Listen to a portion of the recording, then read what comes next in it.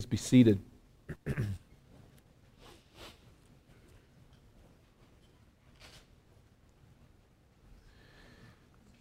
There's a very serious question that we must consistently ask ourselves as a local church family. It's a demanding question, and it's one that many Christian churches rarely consider, it would seem. That question is this: is Eden Baptist Church walking in a manner that is worthy of our calling? Are we living in relationship to one another in our world in a way that is worthy of the kingdom of God? The kingdom of which we are citizens. Are we worthy of our calling as those redeemed by Christ and indwelt by the Holy Spirit? Prior to the mid-1800s, research historians claim that this question was paramount for Bible-believing church members. In large measure, they energetically sought to align their lives together so as to display the glories of the new life in Christ. This was all important. Are we walking worthy? But following the Civil War, church historians describe a decided shift in the orientation of church-going Christians in the United States. We won't take time today to describe some of the reasons for that, if we can even identify all of them. But from that time forward, emphasis shifted away from actively striving to live in a manner worthy of God's calling toward an emphasis on matters such as efficiency in ministry, social involvement in the community, financial and numerical success, and the like. Now, more recent days, seeker-sensitive church growth philosophy has virtually programmed churchgoers to concentrate on these types of questions. Not the question, are we walking worthy as a church, as all important, but questions such as this: individually, does the church meet my needs? Do I like the sermons? And does the music appeal to my tastes? Do the pastors have a pleasing personality? It's not why any of you are here, I realize. Is the church growing numerically and financially? Are there programs and peer groups fitted to my family? Is the church doing positive things in the community? Is there a good feeling between the two entities? Do I feel good when I'm there? Do I feel comfortable in the services? As we take up the Apostle Paul's second epistle to the Thessalonians today, and I invite you to make your way there in your Bibles, it's quite evident in this first chapter that we must learn to think in different terms. We must learn to concentrate on living together in a manner that is worthy of our calling, actively relating to one another and our world in a way that makes it clear that we have been redeemed by Christ out of this world, that we are being transformed by the sanctifying power of the Holy Spirit, and that we are purposefully living our lives together so as to bring glory to God. That's why we're together. That's what matters to us. That's the question we're asking. Now, in this first chapter, we will find three specific qualities in the Thessalonian church that indicated to Paul that they were striving as a church to walk worthy of God's kingdom. This is his interest in them. This is their experience, and he commends that to us. But before we consider these three characteristics, we enter first of all into the formal greeting from the evangelist in verse 1 of 2 Thessalonians 1.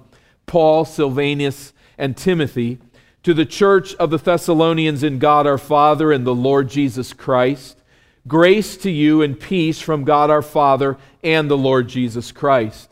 There's a month of sermons right there in those two verses, but we will not look at them with any depth today. But remembering in Acts chapter 17, the Apostle Paul, Silvanus, also called Silas, and Timothy were used by God to bring the gospel to Thessalonica, northern Greece. They preached the gospel, if you remember that account, for 3 consecutive Sabbaths in the Jewish synagogue, and there was a tremendous response.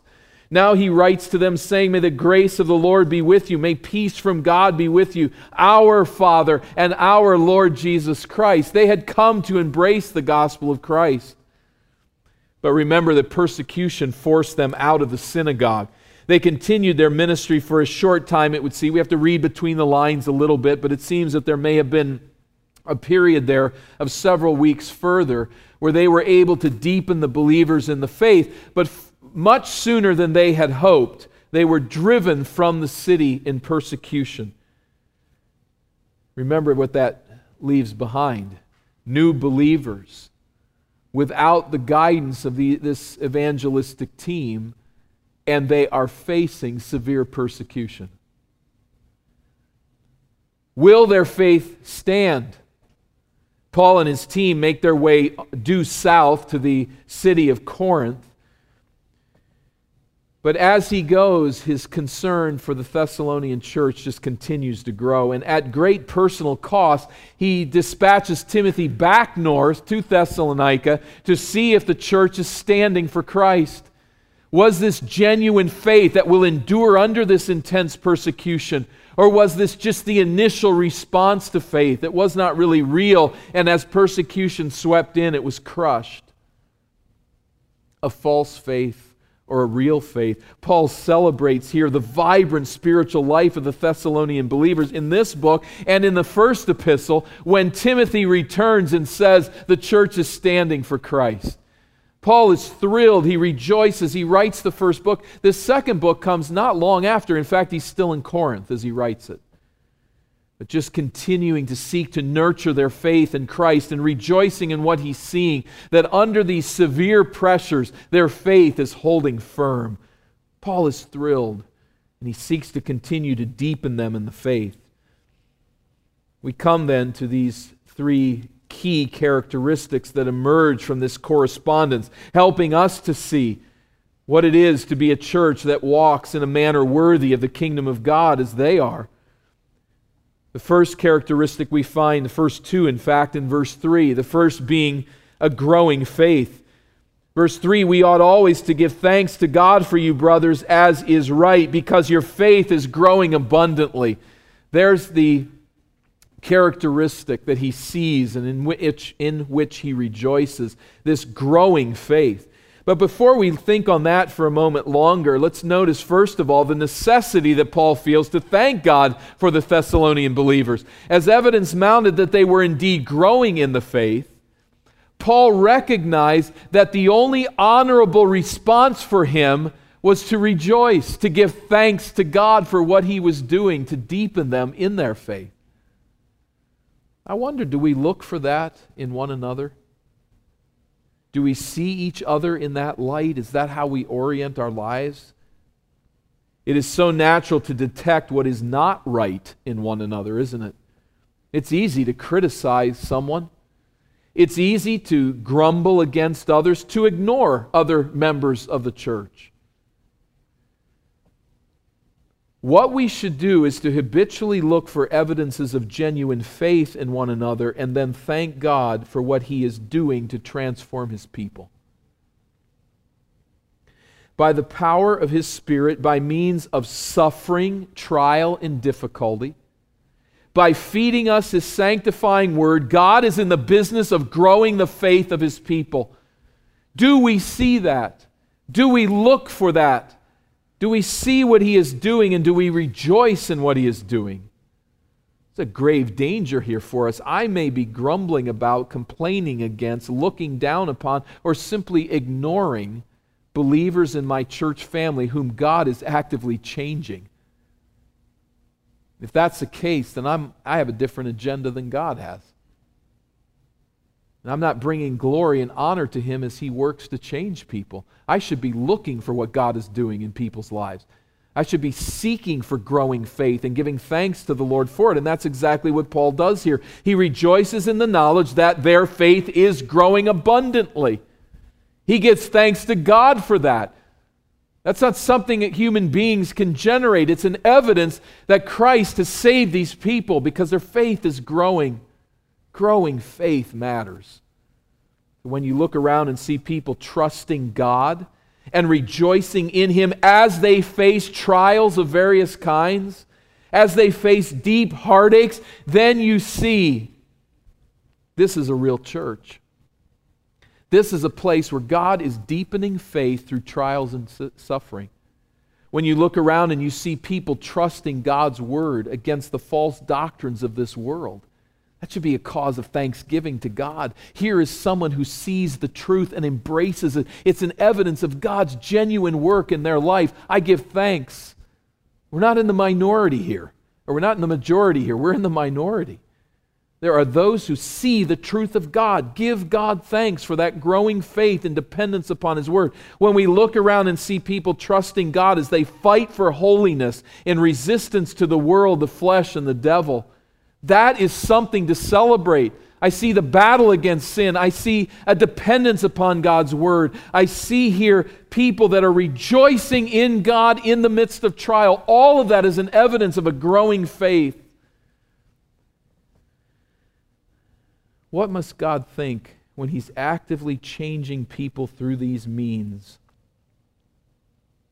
And all we do is complain about them or sleep, unaware of what they're facing, how they're growing, how they're changing, zeroing in on our own selfish agenda, thinking simply, how does the church meet my needs? And not seeing what God is doing to grow faith. We need to be looking into one another's lives and seeing this growth, this change, because God's doing it. As weak, as sinful as we are, He's active, and there is growing faith that is evidenced all the time. Do we see it? Do we give God thanks for it? Do we genuinely rejoice that we walk in such an assembly where faith is alive? The second characteristic we find in verse 3 is an increasing love. Middle of verse 3, and the love of every one of you for one another is increasing. This is why he gives thanks. The growth of their faith, the increase of their love for one another. Are we walking worthy of our calling as a local church family?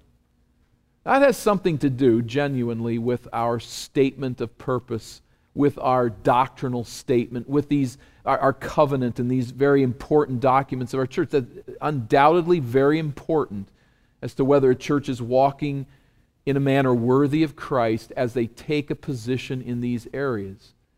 But you see, the proof here he's rejoicing in is that they love each other more and more. The increase of their love is what is really the evidence that they're walking in a manner that is worthy. The proof is not in the efficiency of our ministry. It's not in the documents that we present. The proof is not in numerical or financial growth. The proof is not that everything we do or every ministry that we undertake meets every need or pleases every member. The proof is found in the fact that we relate to one another in love and that our love is increasing for each other. Not that we increasingly like one another necessarily. That's a wonderful thing. But that we are genuinely striving to love one another in increasing ways. So I think we all must ask, am I growing increasingly distant from other believers? Am I holding them off at arm's length? Are you tracking toward the realm of disconnectedness and disinterest in God's people, or are you tracking more and more to love, to meet people where they are, to rejoice in what God's doing? Maybe you're just a lot busier than you once were. Maybe you're struggling with bitterness towards someone or toward the church as a whole. Maybe your spiritual life is in a downward trend. There's many causes, but we need to take careful note. Walking in a manner worthy of God's kingdom is evidenced by our love increasing for the members of our church. Is your love increasing for one another? Is my love increasing for you? This is something that I need to ask, and it's an active pursuit that I need to make. We're going to give any credence to Scripture. We're going to take the Apostle Paul at face value here from what he's saying. Increasing love for one another is an evidence of walking worthy of Christ. A decreasing love, a distance, a coldness, a disinterest is an evidence that I'm not walking worthy of Christ. We need to turn our active focus on this. Loving others requires hard work. And it doesn't necessarily get easier the longer that you come to know them. It's a daily decision, and it's a work that takes effort and focus. Particularly moving toward and increasing in love toward people that we naturally want to avoid. And let's admit that's the case from time to time as we relate to one another. Many years ago, I remember facing some rough times with a member of our church, and he just had a way of making life difficult for me, and it was a hard relationship, and I struggled with wanting to avoid him. That was what was so natural. Now, I remember one Wednesday night, we were breaking up for prayer among the men, and I just had in my heart, I do not want to be near him. And I knew that wasn't right. I knew it wasn't good, and I said, I'm going to purposefully pray with this man. To this day, many years later, I still remember what took place in that prayer meeting. A binding of hearts in prayer. A sense in my mind is, here is this man who has, though we have a hard time relating, here's a man who loves the same Lord that I love, that has the same desires that I have. And I learned something just experientially in that event, how important it is for us to move toward one another. Particularly when we want to move away. When I want to avoid, when I don't want to move towards someone, that's when I need to move toward them. It is amazing what can happen when we simply converse with one another. And what can happen when we pray with one another.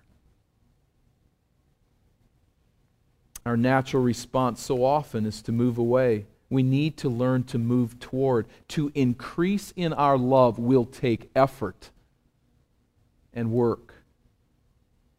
But it's worth every effort.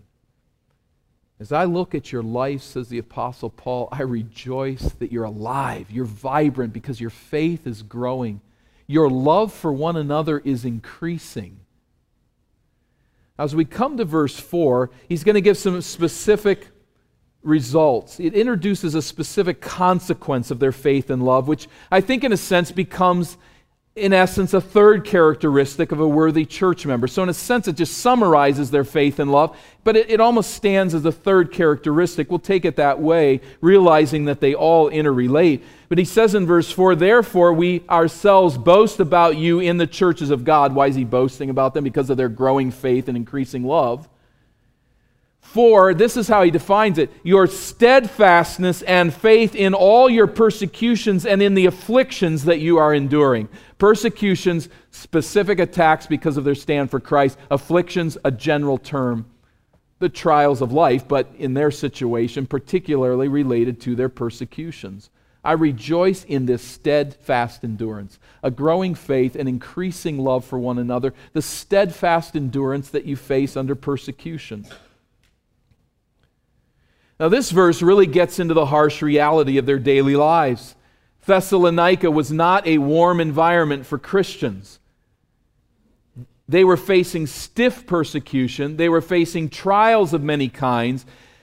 But they remained loyal to God under the pressure of this severe adversity. And Paul gives thanks. Because withstanding persecution was evidence of the genuineness of their faith. So Paul gives thanks. Not only that, not only does he thank God, he boasts about them in the other churches. He says, have you heard about the believers at Thessalonica? Have you heard about this church? They are facing intense persecution, and yet their faith is standing. It's holding up under this persecution. The Thessalonians have become a model for other churches to follow, including us in this regard. Are we walking in a manner worthy of our calling? One of the evidences is a faith that grows, a love that increases for one another, and an endurance under trial. It's that kind of faith. There's a lot of rabbit's foot Christians. They see God as just rubbing a rabbit's foot. If I will be close to God and I will devote my life to God, I'll get what I want. Now, they might not say it that way, but that's really how it goes, because when the trials come, they get bitter against God, against His people. It's an evidence that God is really seen as a means to what they really want. But when everything that you want is taken away, and you still trust the Lord, now that's real faith. That's faith that's enduring. Paul rejoices to see that in them. At this point, beginning at verse 5, he takes now another trail off the main road of his discussion and considers the theme of persecution at some length. So this endurance under persecution is crucial. Now he's going to talk about that persecution at verse 5. And we have a paragraph break here, which we really shouldn't have. It's connected very directly to verse 4. But he says, this is evidence. What's this? Like all of this. All that you're facing, your faith, your growing love for one another, your endurance in persecution, all of this is evidence of the righteous judgment of God, that you may be considered worthy of the kingdom of God for which you are also suffering. Since indeed God considers it just to repay with affliction those who afflict you, and grant relief to you who are afflicted as well as to us. We're afflicted as well. He'll give relief. When's that going to happen? When the Lord Jesus is revealed from heaven with his mighty angels in flaming fire, inflicting vengeance on those who do not know God and on those who do not obey the gospel of our Lord Jesus. Let's summarize that. See if we have it. Because they're trusting in and loyal to Jesus Christ, they're facing persecution. People hate them and want to stop them. Right now, then, their persecutors are in charge. They're winning. But the persecution of the Thessalonian believers is also providing strong evidence that they are on God's side, that their faith is genuine. As a righteous judge, then, God will set all things right in the end. They can have assurance of this. As one commentator puts it, God is all about just outcomes. He is, because He's righteous, because He's just. You need to place your faith in this and trust in this. Yes, you're facing severe trial and persecution, but God is all about just outcomes. Be patient, hope, wait, trust. So those who are now persecuting the believers are actually resisting God, and God will reverse that situation in time. Those inflicting suffering on the believers in the present will face the punishment of God in the future. Right now, God is being patient with the unrighteous. That day will come to an end. Remember this. Don't forget it. Those then who are presently suffering on the other side of the coin will gain relief when God finally rescues His people. When is that going to take place? Verse 7 says again, when the Lord Jesus is revealed from heaven with His mighty angels. Some would take this to be a reference to His return, and that the judgment comes in the tribulation. Others would take this to refer to the return of Christ at the end of the tribulation. When that judgment falls, He comes, as verse 8 says, in flaming fire. The qualifying phrase, inflicting vengeance on those who do not know God and on those who do not obey the gospel of our Lord Jesus, makes it clear that He comes in judgment. He comes to set things right. This is just, and so in a world run by God, it is inevitable. This day needs to come. This day needs to come, and we have such a little sense of it here because we don't face such intense persecution. But the church is facing it. We've been very troubled by what's taking place in Iraq over these last few years. Recently, 2 Christian men were murdered in the city of Kirkuk in an attempt by Muslims to intimidate the Christians of that region. One Christian that lives in that area told Asian News this, I quote, "The attacks on Christians continue.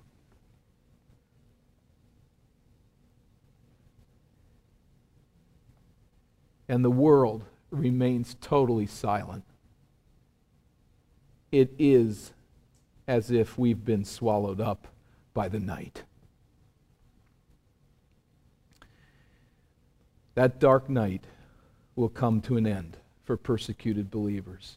But there is something that we can touch there in this man's statement. It is as if we've been swallowed up by the night and forgotten. There's a sense there of the discouragement, of the trial, of the severity of having to stand for Christ, possibly at the cost of your life. But a day will come when the darkness will be swallowed up by the glory of the returning Christ. In light of that pending judgment, Paul takes another step off this trail as he's talked now about their persecution, about how God will bring justice to bear. He takes another step off as he investigates then the destiny of those who are the persecutors, who are resisting God by harming His people. Verse 9, they will suffer the punishment of eternal destruction away from the presence of the Lord and from the glory of His might. Let's wake up as we read that verse. Wow. I mean, that's sobering. It's one of the most sobering, heart-wrenching verses in the Bible. They will suffer punishment of eternal destruction.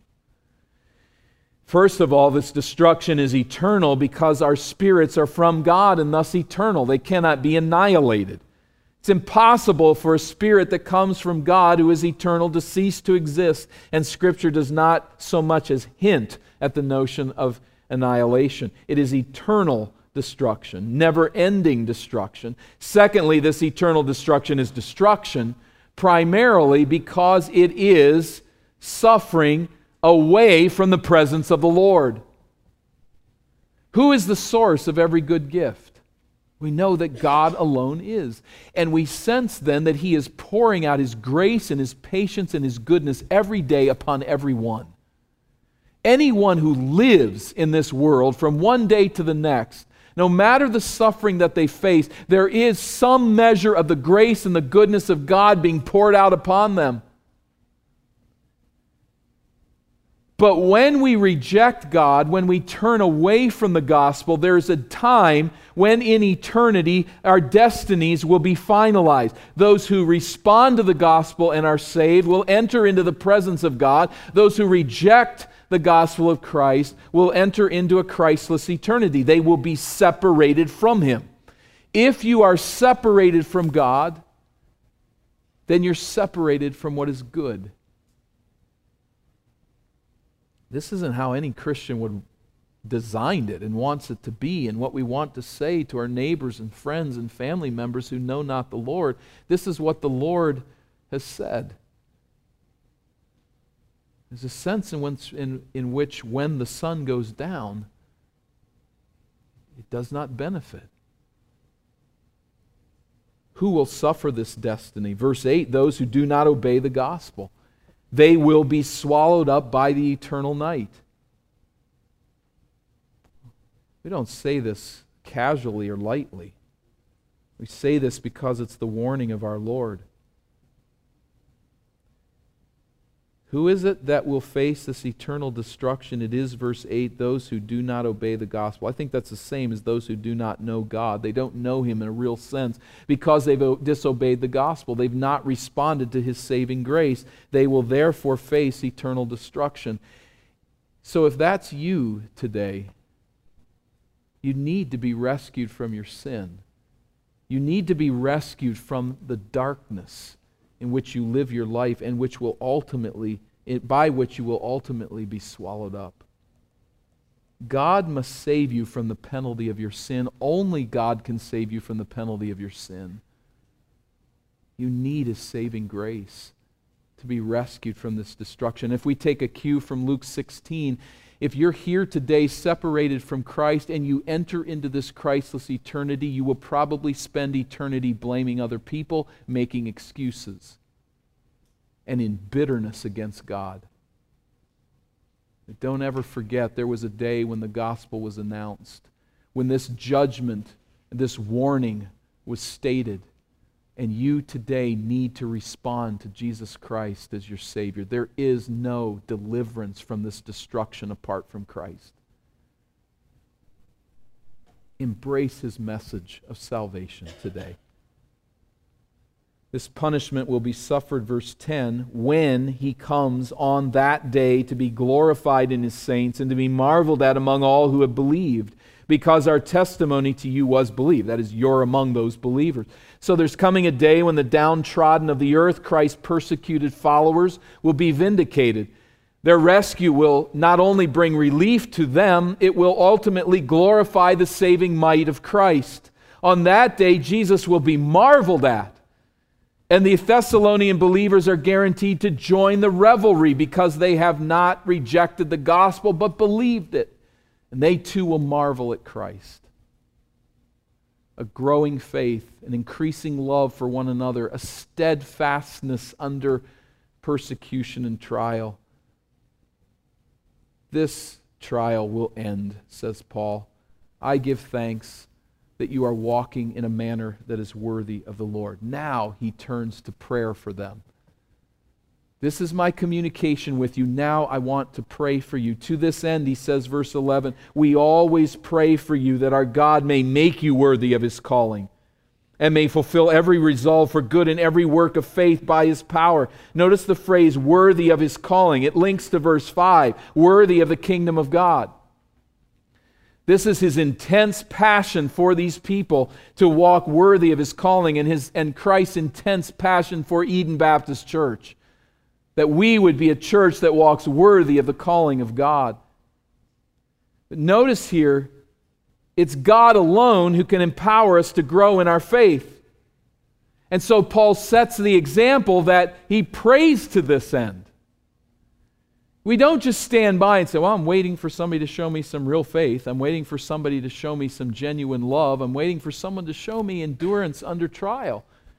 I don't know if I'm seeing it. Oh, I might see a little bit over there. And we just sit around and wait like judges with our arms crossed at a track meet or something. No, this is something in which we find active participation. We pray to this end. We labor before God in prayer for one another, that faith would increase, that love would increase, that patient endurance would increase in our lives. And so by participating with the Spirit of God, we are bringing about through our prayers, understood in the right sense, we are bringing about through our prayers the very change we're looking for. And when you're praying for the faith of your brothers and sisters in Christ, when you're pleading with God to develop love in them, you're pleading that they would endure, you see it when it's there. Because you're asking God to produce it, and so you're rejoicing in it when it meets your eyes. This is an active endeavor for Paul. I want you to walk worthy of the kingdom of God. I'm giving thanks for what God is doing, and so I am pouring my life out in prayer that you would walk worthy and that he would produce the good in you through his power to do what you should do and to be who you should be. So that, what's the ultimate end for which we pray? So that the name of our Lord Jesus may be glorified in you and you in him, according to the grace of our God and the Lord Jesus Christ. By the grace of God, our faith grows, our love increases, our endurance holds fast, so that the name of our Lord Jesus may be glorified in us and we glorified in our union with him. This is the purpose of the church. This is why Christ saves us, to display his glories in this world, so that through union with him we experience his glory in us. Now we experience that glory in increasing measure, growing, maturing sanctification in the faith. Ultimately, we experience it in the transformation that comes as we are turned into the likeness of Jesus Christ at his appearance.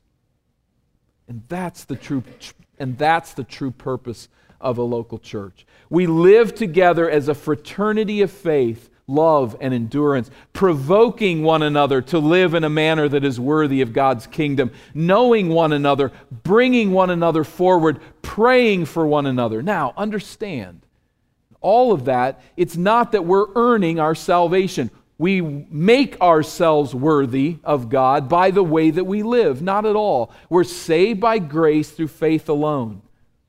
But having been saved as a gift of God, we live together in such a manner that our relationship to one another serves to help us conform to the likeness of Jesus Christ. He is our ultimate example, isn't He?